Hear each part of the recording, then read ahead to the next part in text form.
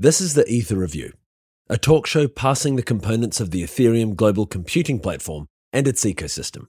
Building on a basic knowledge of the blockchain, we seek to understand the mechanics behind this new generation computing network and the services it powers.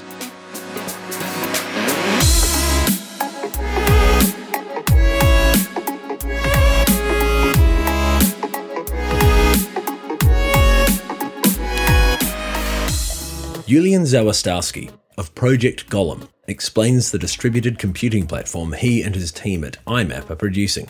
The first alpha, Brass Golem, will be released in weeks. The IMAP organization itself is an interesting subject matter, which may be the subject of a future interview.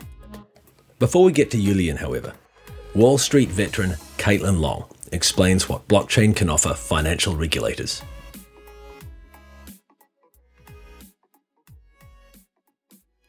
So today on the Ether Review, we have Caitlin Long. Thanks for joining me, Caitlin. Happy to be here. What an honor. Thank you. So could you explain your background and how you became involved in blockchain technology? Sure. Yeah. I worked for 22 years on Wall Street. I have a legal and master of public policy background, went straight to Wall Street and spent all of that time post-school up until this past April working for big financial institutions in various parts of the world. Most of my background was in life insurance and pensions, but I worked in lots of different parts of the industry, so know a lot about it. And started and ran 3 separate businesses, so was in fairly senior positions. I hadn't really, with the exception of something about 10 years ago, touched the balance sheet of the financial institution. So my businesses were always fee-based. Okay, so you have some understanding of financial regulation and the current climate of interest in blockchain from the field of financial regulation. Yes. So can you explain what blockchain can bring to that field? Yeah, sure. I think blockchain can bring efficiency and much better accounting than the current system provides for existing mainstream financial institutions, and that we should all be happy about that, because even if you are a so-called Bitcoin maximalist, there are tremendous improvements that blockchain can bring to the financial industry as we know it today. I have said in a recent blog post that I actually do think Bitcoin is the new blockchain, and that we will eventually pivot back to denationalized money. But in the interim, there's a lot of good that can be done in terms of improving the transparency and reducing the risk to safety and soundness of the financial system by deploying blockchain technology. We don't have to go all the way to a denationalized money in order to get a lot of interim benefits. So could you please describe the pain point that that blockchain can solve for regulators and for our current financial system in real terms, in terms of an example of something that of an issue that exists today that could be alleviated with blockchain technology? Yeah, sure. Well, the blockchain is as most of your listeners will know, a distributed database that allows all of the participants to see the same information at the same time.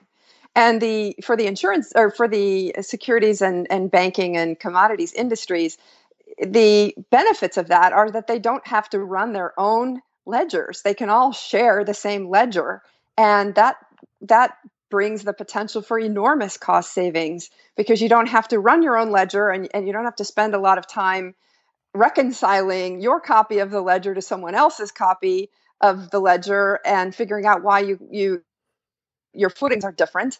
And I think also, very importantly, the counterparty risk, to the extent that the industry does move toward a shared ledger, the counterparty risk in the industry will reduce pretty substantially. There's no real reason why trade settlement and at the moment, why trades can't settle at the moment of trade. Technologically, we've been able to do that for quite some time. So it's just, and by the way, in some markets in the world, that's exactly the market structure. Yet in the US, we have T+3 settlement. That's not a technological issue. But and that is, by the way, why there is so much counterparty risk in the system.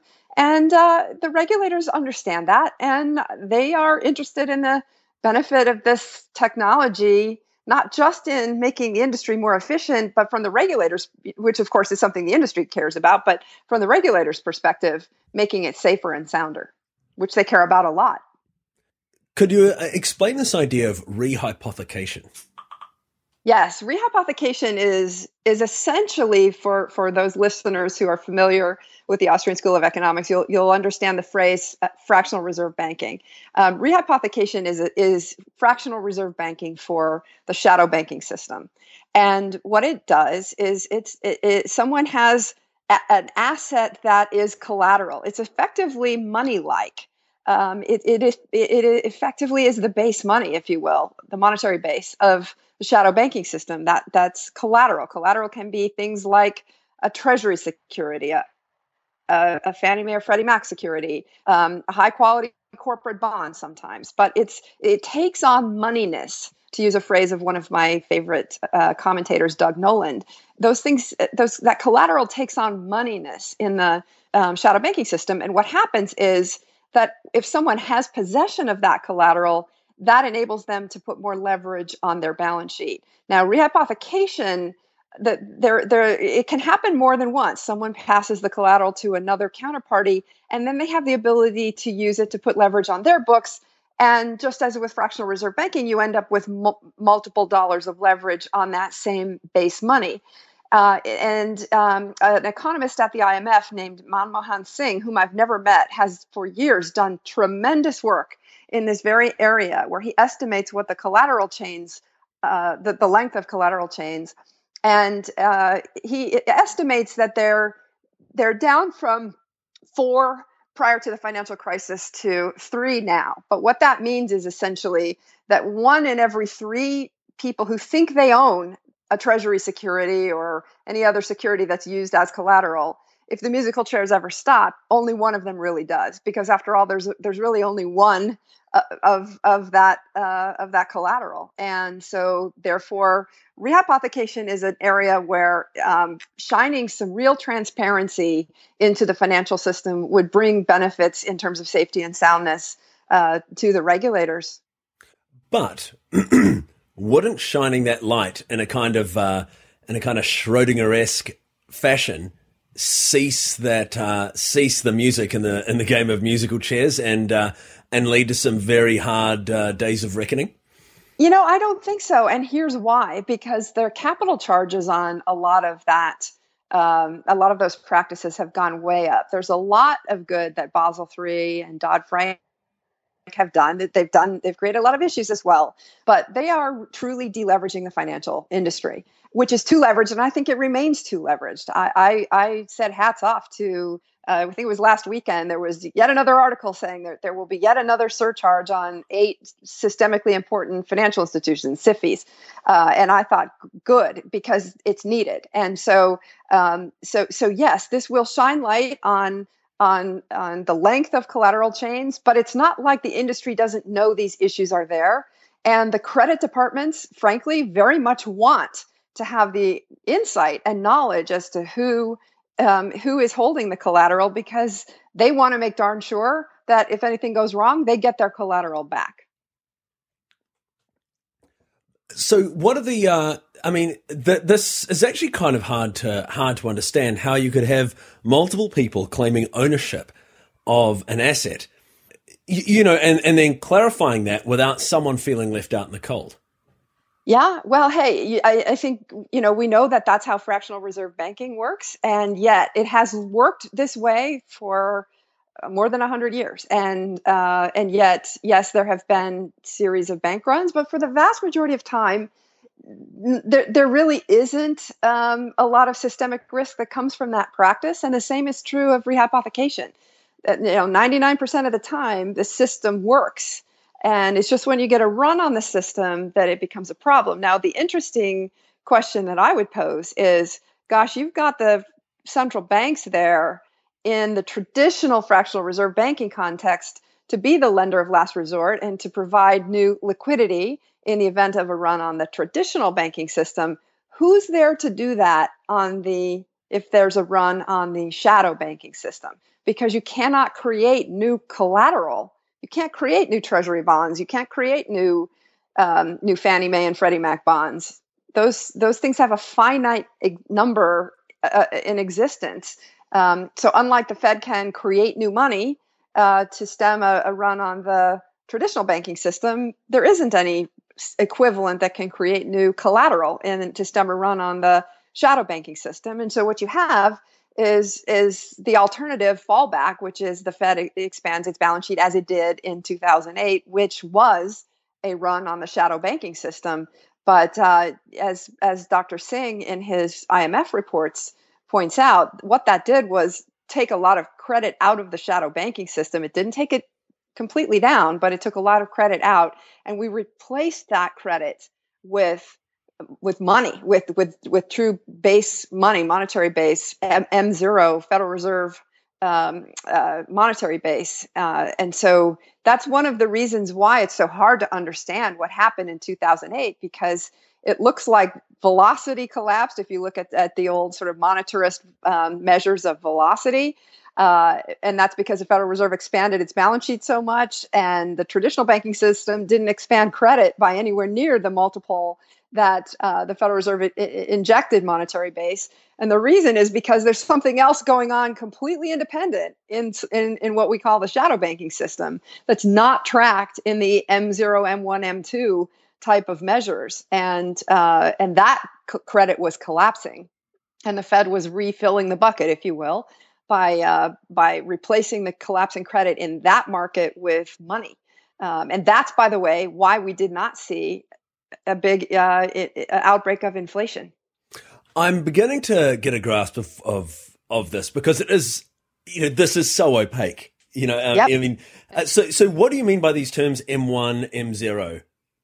Yes, M1, M0, M2. Those are measures of money which is really it's measures of credit, which is a money substitute in the traditional banking system, and those are numbers that the Fed has published for decades. So the monetary base is what we call high-powered money. That's the money that the Fed has put out there into the market, and there's about $4.5 trillion of that, 4.2 trillion, I think now, of monetary base. There's 65-ish trillion of non-financial debt outstanding, right? So if you think about it, there's 65 trillion of total on 4.2 trillion of base money. That's a lot of leverage in the financial system, but not all of that is in the traditional banking system. I don't know off the top of my head what the breakdown of that 65 trillion is, but it's in the last 25 years, the majority of credit that was created in the financial system in the U.S. was created outside of the traditional banking system. So the hierarchy is you've got the monetary base at the bottom, and then you've got M1 and M2, which are measures of credit that's been created on top of that money. It's essentially your fractional reserve banking in the traditional banking system. But then on top of that, you've got all that credit that sits out in the non-traditional banking system, or shadow banking system, as some call it. And that's not measured by those Federal Reserve M's, if you will. The Fed does keep track of it. If you're curious, you can peruse something called the Z1, which comes out every quarter. And in fact, yesterday I just spent hours perusing the Z1, and we'll be writing up an economics piece about credit growth and the impact of that on the economy.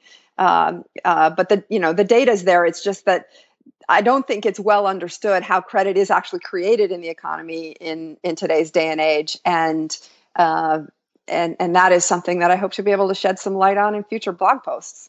Well, I hope we get to. I hope you'll give us an opportunity to syndicate some of that content on Consensus Media. That would be really great for our audience. Oh yeah, sure, absolutely. Yeah, absolutely. I am. It's funny. I'm not in the business of trying to drive, page views to my website. At the moment, I'm unaffiliated. I have a couple of investments in blockchain companies, but I'm in the business of educating at this point. I have a somewhat unique vantage point that I've discovered. It is somewhat unique for having been a senior person in the financial industry, but also having been around Bitcoin and blockchains for longer than most. And most of my peers from the financial industry. So that's a combination that I think is helpful. And that's why I've found myself in a lot of conversations with regulators, because I can see both sides, I can bridge both sides, I can help understand and explain from both sides' perspectives why this is good and where the pain points might come, and how we're going to get from here to there. So I think we're in a really good place right now to tackle the question: how can distributed ledgers or blockchains solve the problem of the opacity of this $60+ trillion credit base? Yeah, great question. So one of the great things about blockchains of any sort, even private permissioned, sort of closed network blockchains, is that they provide an immutable accounting record. They give transparency. And even if you're talking about relatively small networks, that's better transparency than what we have now. And remember, the critical aspect of blockchain is that everyone who's a participant in that network sees the same information at the same time. And the impact of that on regulators is that they can, for the first time, see all of these complex portfolios of the big systemically important financial institutions and the big hedge funds and some of the other big companies that they care about, big players in the market. They can monitor all of those positions in real time. The tools to do that did not exist because you couldn't actually create a ledger where everybody saw the same information at the same time.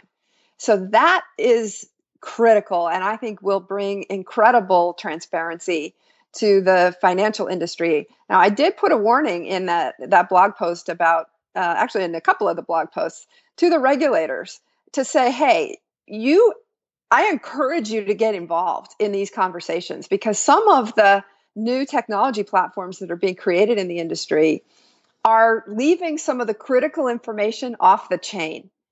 And if you want transparency, if you want to grab a hold of this once in a generation technological tool as it's being implemented, and have a voice in saying, I need all of that critical information, I need to be able to see at every moment in every day what the leverage of the big financial institutions is and what their exposure is to each other, then you have to make sure that the platforms that are implemented do not leave that critical information off chain. And it's a balancing act, right? Because there are throughput issues, right? The Bitcoin blockchain and Ethereum blockchains are designed to be relatively slow compared to the transaction throughput that the SQL database type systems that the financial industry uses today.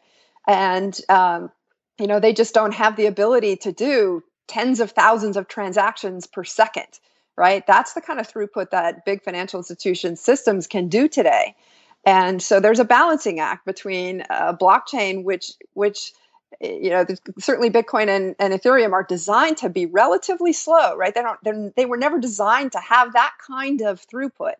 And I know I'm stepping right into the middle of the scaling debate, but I also do believe that the industry is going to work this out, and Bitcoin will scale up as it grows, and we just won't even 5 years from now be thinking about the scaling issue, because we're going to figure this out. But that's one of the big challenges with the truly decentralized platforms, is they don't have the throughput to do the kind of transaction volume that the existing centralized database type infrastructure of the financial industry has.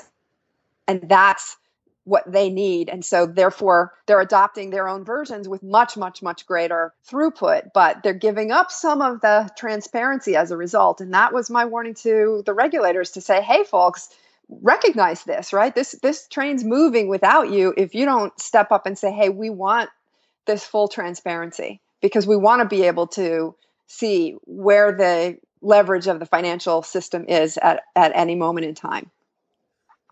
Is a fully decentralized ledger necessary, though? Couldn't we just do this with a permission ledger where the regulators basically ran the validation nodes, and people could and institutions could interact with that ledger? Yeah, Yeah, you could, and that is one potential way to set this up. It would not have the kind of security that that a fully permissionless network has, but in some markets, that'll be exactly what is implemented. Whether the nodes are run by the participants in the market more likely, and the regulators just have a read-only node, or whether the regulators are the ones who are actually doing the confirming. And that very well could be what some of these intermediaries whose existence is somewhat questioned, because they're not necessary anymore in a peer-to-peer market. And when I say peer-to-peer, I'm talking about institutional investors buying securities directly from institutional issuers. I'm not talking about retail. So some of these intermediaries might not be necessary, but the role that they will take on if they're smart and they pivot to this is they might be the ones that operate the network. They might be the ones that provide services around the raw data in the network. Those kinds of roles we don't have today, because the structure that we have in the market doesn't call for them. But these institutions who are smart will pivot toward those roles to create real value-added software services around what is likely to evolve over a long period of time, which is moving towards blockchain-based networks everywhere. So, how do you see this unfolding in the long term? How do you see the road to to blockchain-based networks and operating the entire financial system developing? And do you see that? Do you see a future where these networks are truly decentralized? Well, yes, I do. To answer your last question first, I do. I think that's inherently superior than centralized networks, but I do not think that we'll go straight there. And that's where I would maybe have a disagreement with some folks who say that blockchain isn't going to be helpful and relevant. I think it absolutely will. It's an intermediate step. I love Andreas Antonopoulos, and he said, gosh, look at all these companies that were afraid of the technology when the internet came along, when TCP/IP came along. And so they built these great intranets and didn't open them up to each other. And it wasn't until you had everyone, the big companies actually fully putting everything out, fully exposing themselves to the web, that you got the real innovation on the web. And I think he's right. But I also think that many companies, both for regulatory reasons and just this is a process that's going to take time. The legacy costs, the conversion costs, the switching costs, so to speak, are very high. And it's going to take time. And will many companies effectively do the intranet to use this new shiny new thing that's, back to the analogy of TCP/IP? The shiny new thing is blockchain. And they're going to use intranets, i.e., permissioned networks. But I do believe that over time, the permissionless networks are ultimately going to be superior, and we will get there. But I think it's 10 to 20 years down the road, and it's not literally a switch being flipped.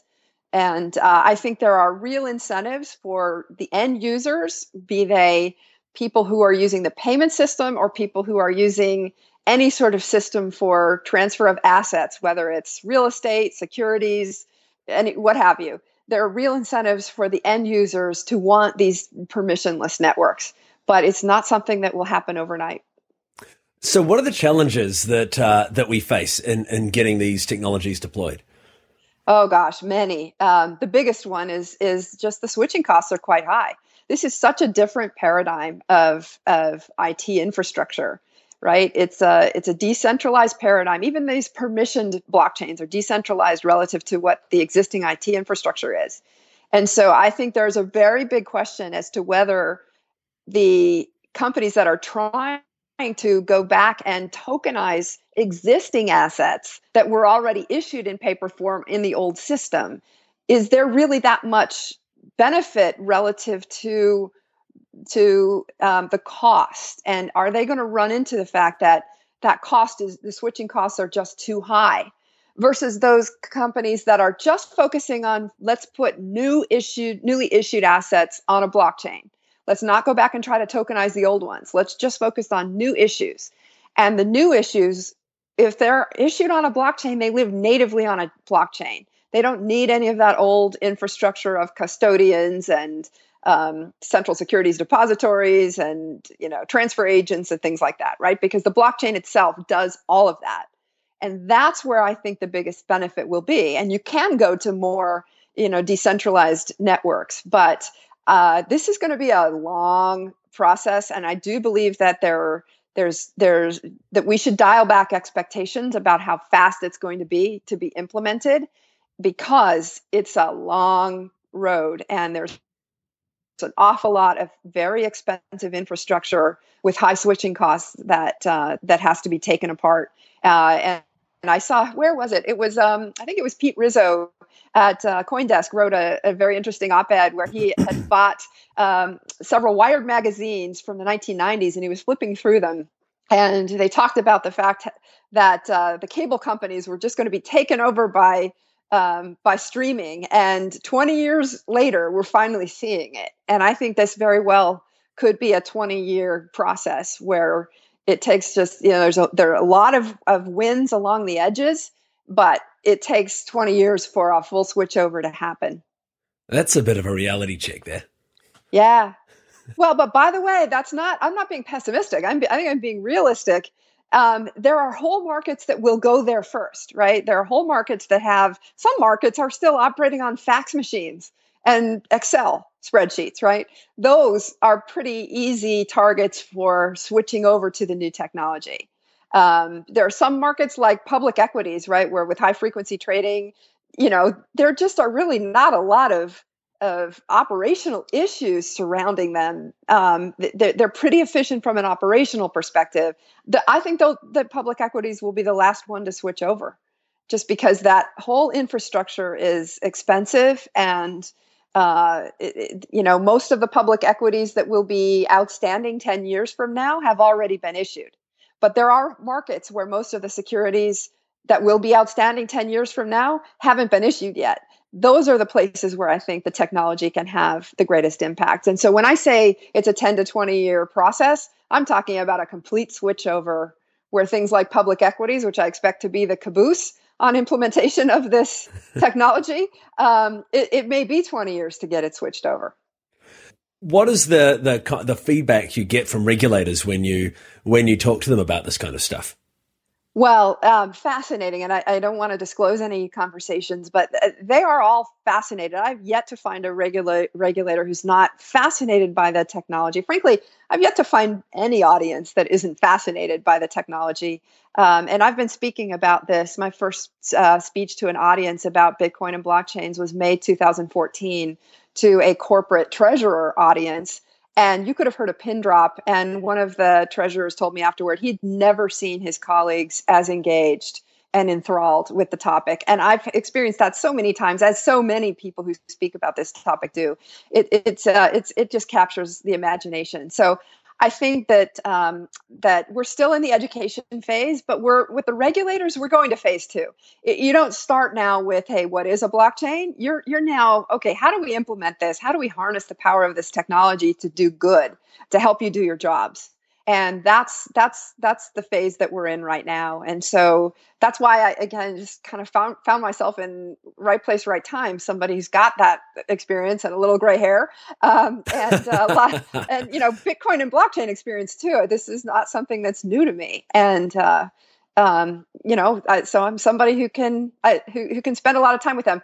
If you had told me 8 weeks ago that I would have, after leaving my prior firm, spent time in Janet Yellen's office and talking directly to bank and securities and commodities regulators, and spending time at the UN and having multiple insurance industry regulator conversations. If you predicted all those things, I would have said no way. But that's what's happened. It's been quite a ride. And look, this is a place where I think I can really help the industry advance and bridge gaps of misunderstanding, and that's exactly what I'm trying to do.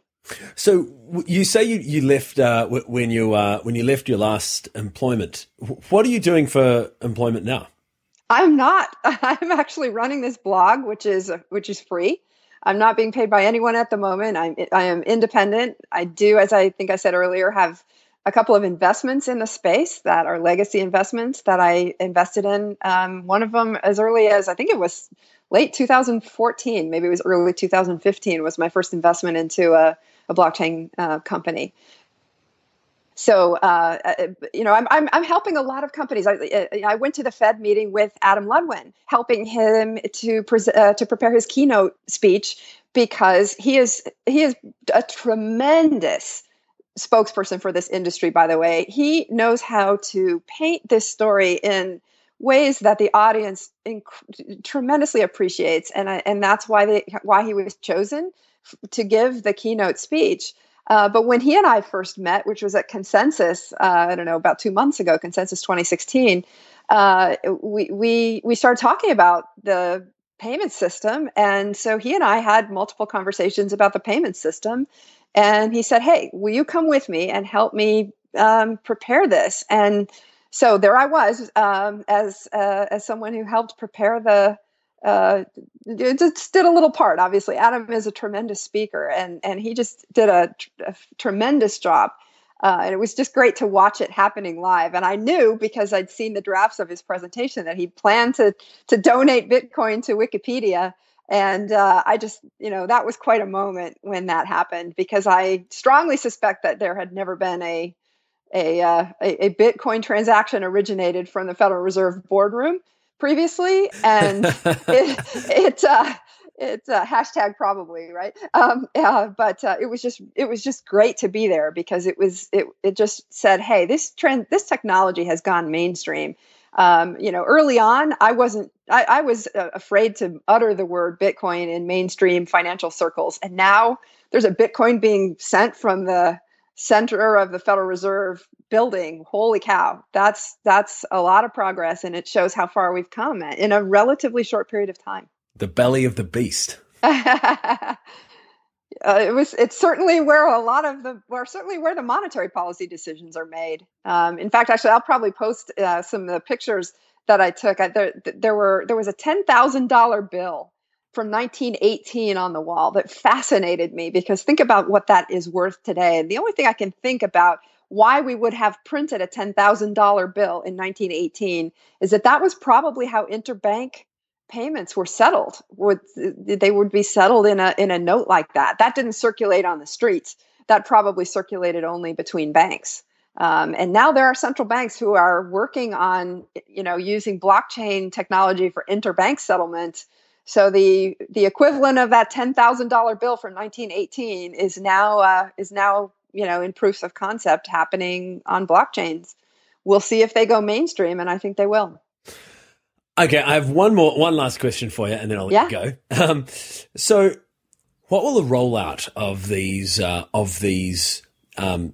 asset tracking blockchains look like? Normally I imagine you'd have two parties that would with a problem. You've got regulators on the one hand, and then the industries that they're regulating. How do you get everyone in that industry to agree upon a standard for recording recording assets and credit that might be held against those assets in such a way that is compatible with what regulators want to see?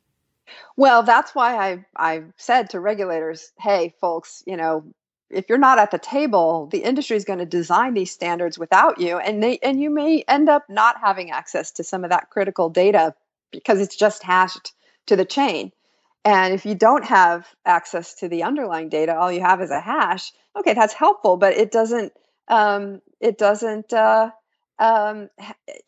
get you what you really need, which is, as Chris Giancarlo, by the way, who is fantastic, his speeches, I would highly recommend that anyone who's interested in this, in the regulatory aspect, read his most recent speeches. He was at ground zero, having worked for one of the big credit derivatives providers during 2008. So he witnessed what happened, and no one articulates this better than he, that we did not have information at that time to know what the real counterparty risk exposure of one financial institution to another was.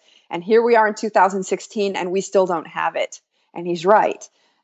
So, when there are regulators like that who are willing to stand up and say, hey, we really want this technology. This technology will give us the ability to get that visibility. That's awesome. But I would say take it a step further and actually get involved in the standard setting process to ensure that that what drives the standards process isn't entirely just efficiency from the industry's perspective. The regulators should want that transparency that should not come at the cost of efficiency. And even if it means it takes longer for this to be implemented, this is absolutely something that the regulators should be interested in, and to make sure that they don't miss this incredible opportunity to get that transparency that they so sorely need. Fantastic! Thanks for joining me, Caitlin. Where can people read more about what you've discussed today? Yeah, my little blog, www.caitlin-long.com. CAITLIN-LONG.com. Awesome. Thank you. It's been great. It's been fun. I'm really glad I got the chance to talk to you. This is a subject that I never get to broach, so it's very good. It's really cool to have an actual expert on this, and it's fun to talk about it and share my expertise. I truly believe the securities industry wants a lot of this. And wants to be able to clean up certain aspects of the industry where it just hasn't been able to be cleaned up because the technology didn't exist before. So the insurance and insurance and securities industries are actually, I think, going to be a lot more receptive to this than the skeptics believe. But the critical thing is we just have to make sure that the technology is easy to implement, the user experience is good, and that this can actually, the switching costs are actually more than covered by multiples of what the benefits of putting this technology are. And indeed, if we can do that, then we're really going to help clean up the financial system and make what is currently something that's not very stable finally safe and sound.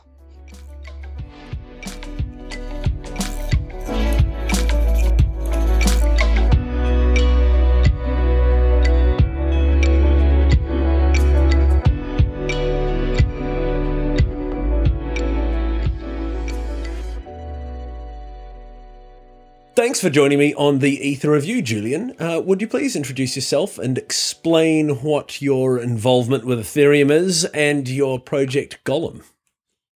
Arthur, I'm really happy to be with you today here. I'm Julian Zawistowski. I'm CEO of IMAP and of Project Golem, which is one of the most important projects we have at IMAP at the moment. We have been with Ethereum from almost very beginning. The very idea of Golem was born because of the meeting with Gavin Wood. And the meeting was cancelled, and we started complaining about this whole Ethereum concept, that it doesn't make any sense to have whole network of computers computing the same things. It is much better to have a network of computers doing parallel computing. And that was how the concept was born. Well, then we eventually joined Ethereum. Paweł Belisa, who is member of our team, worked with Gavin on EVM JIT. He still works on that, by the way.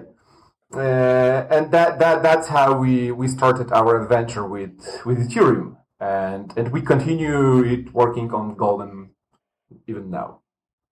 So what is Golem, and what pain point does it address in today's information networks? The basic concept behind Golem is to create a market, to create a computing power market.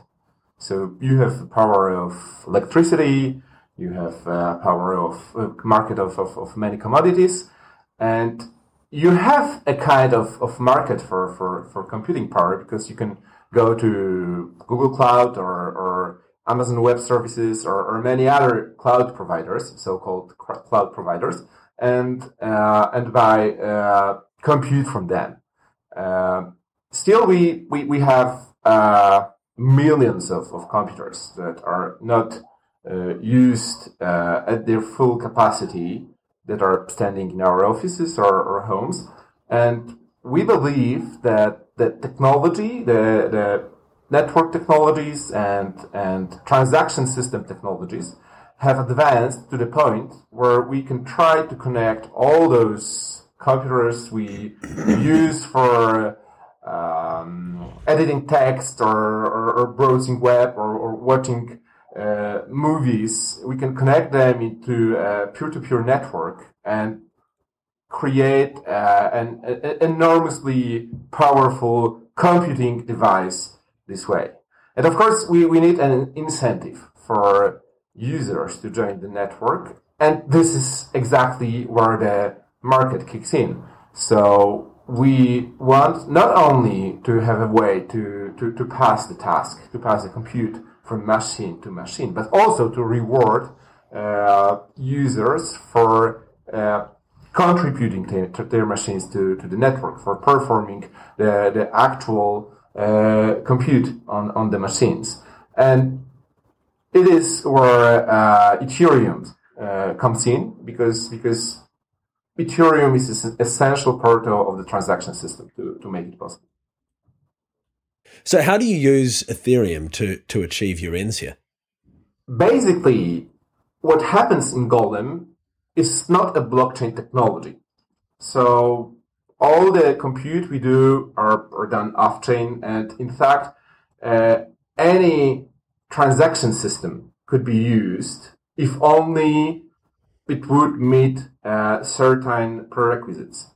But as it happens, only Ethereum-based technologies are capable of fulfilling all the needs that the Golem network poses on a transaction system, which is, first, the system has to be decentralized. And when I'm saying that it has to be decentralized, I mean it has to be decentralized. So that rules out, in fact, all traditional systems like Visa, wire transfer, or PayPal. Not because of transaction costs, not because of fiat money regulations, but because they are not decentralized. If we are building a truly scalable and truly decentralized system, then we need a truly decentralized transaction system. And of course, that finds out naturally to the area of cryptocurrencies. But then the question is why Ethereum, not, for example, Bitcoin? And at least two factors are at work here. The first one is the transaction cost. So with Ethereum using many technologies behind Ethereum, not coming into details, you can go down with the transaction costs much lower than in Bitcoin. And Bitcoin transaction costs are already quite low, by the way. So that's the first point. And the second is that when you use Ethereum, you can use smart contracts. So you can, for example, build a kind of escrow logic to make sure that even when the system is fully automated and fully decentralized, still the users taking part in transactions are somehow protected from frauds, from bad behaviors of other users by the very logic of transaction system, like automatic escrow at the beginning of the transaction, just to make sure that the user requesting computing power from the network has enough of ethers, enough of resources to pay for the work done. So what stage of development is the Golem project? Well, in fact, what happened with the DAO somehow influenced our plans. So we had a very precise way forward defined for the next 3 months and then a year and a half, assuming that we are submitting proposal to the DAO. That included, for example, opening repository during the next week or two, in parallel with proposing our draft proposal to the DAO. Because what we showed already is like draft prep proposal, and at the moment we are more or less ready with the draft proposal, which is much more complex, much more detailed. But the truth is that the recent development with the DAO means that all that should be at least postponed. So we decided to move forward with alpha tests now. For something we called Brass Golem, which is a golem focused on one task, which is rendering in Blender. And I think you can expect public alpha of this version of Golem within the next month. So I think that first half of July is a good estimate for this version to go public. For sure, at the beginning, it will be operating on Ethereum testnet, not on the main Ethereum blockchain, because it will be alpha. But I think that we are, with this first use case, we are really, really advanced. And I do hope that we will have an operating Golem network for at least this first use case this year. Of course, that depends on many factors. We are somehow dependent also on external technologies. We use, for example, IPFS for resource transfer. And IPFS is not completed yet, so we experience some problems with that, which is natural for alpha software. So that's where we are at the moment with the development of the Golem itself. And then I think once we are ready with this Brass Golem focused on rendering, I would like to have another at least 18 months to deliver what we call Iron Golem, which will be much more complex system supporting tools for developers to integrate with Golem. So ultimately, of course, we don't want to be those who integrate all possible use cases into Golem. We just want to give developers tools to integrate their software they need with Golem. And that is going to happen within the next 12 to 18 months. So what kind of funding are you seeking to develop this project? Golem at the moment is entirely funded by IMAP. Of course, to complete this ambitious Iron Golem goal, we need external financing. I think we will make it to Brass Golem and to rendering by ourselves, but to scale up and to have something that will really be capable of much more than just rendering, we need to scale up the project. And of course, seeking VC investor would be a quite natural path, if not for the fact that I'm quite convinced that this technology ultimately should be open source technology. That if we are talking about the infrastructure of the Internet of Tomorrow, about Web 3.0, then this project should be community driven and open source. And that's why we consider the DAO funding or other form of crowdfunding. So what risks do you see in centralized ownership of the Golem network? In fact, design of the Golem as the peer-to-peer network is a very strong case in favor of decentralized ownership. If we would like to create a centralized solution, then we would rather follow a BOINC logic, which is, by the way, really, really cool. I like Boeing project. It was one of the inspirations for us. But Boeing project logic is just to have a central point that distributes computing to many nodes and then collect results. So you control the process of submitting the task to the network. And of course, that can be done this way.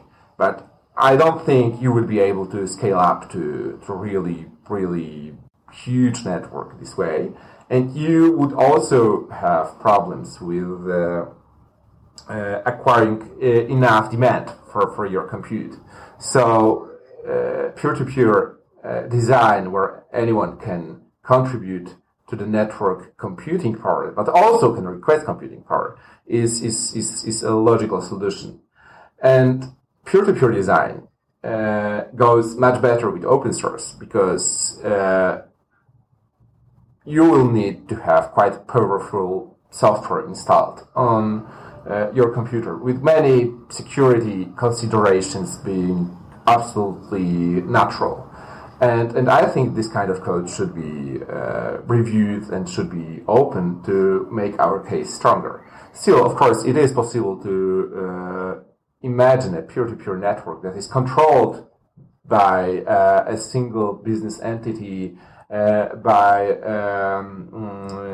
ownership of copyright for the software.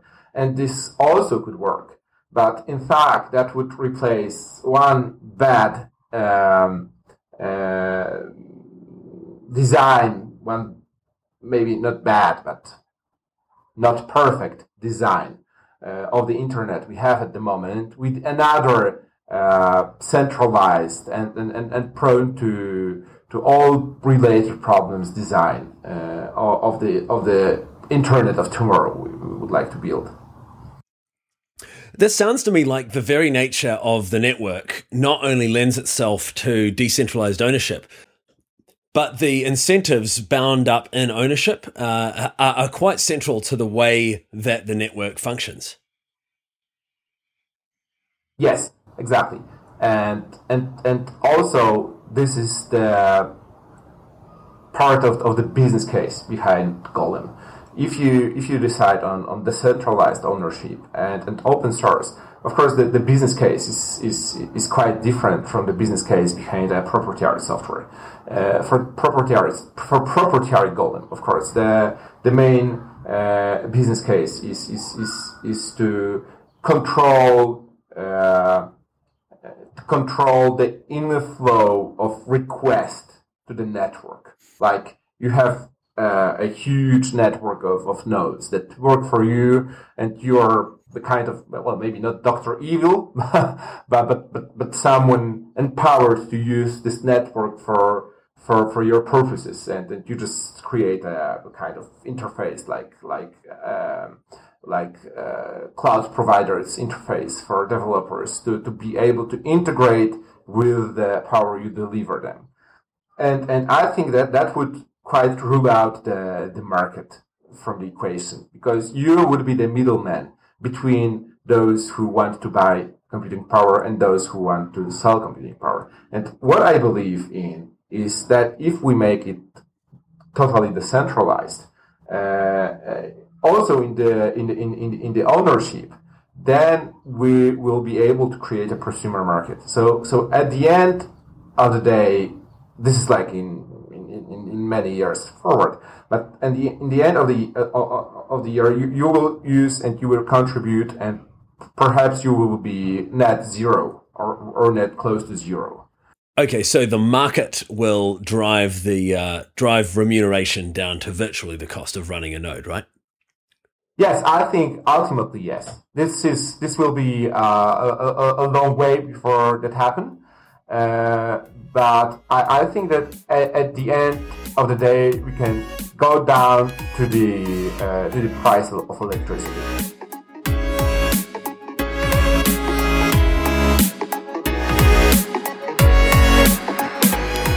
Thank you, Caitlin and Julian. Also, thank you to Crypto Compare for your support. Some of the music on today's episode was provided by Dreamer's Delight. Follow them on SoundCloud. This has been the Ether Review. Visit etherreview.info for more episodes, email contact@etherreview.info, or follow us on Twitter @etherreview.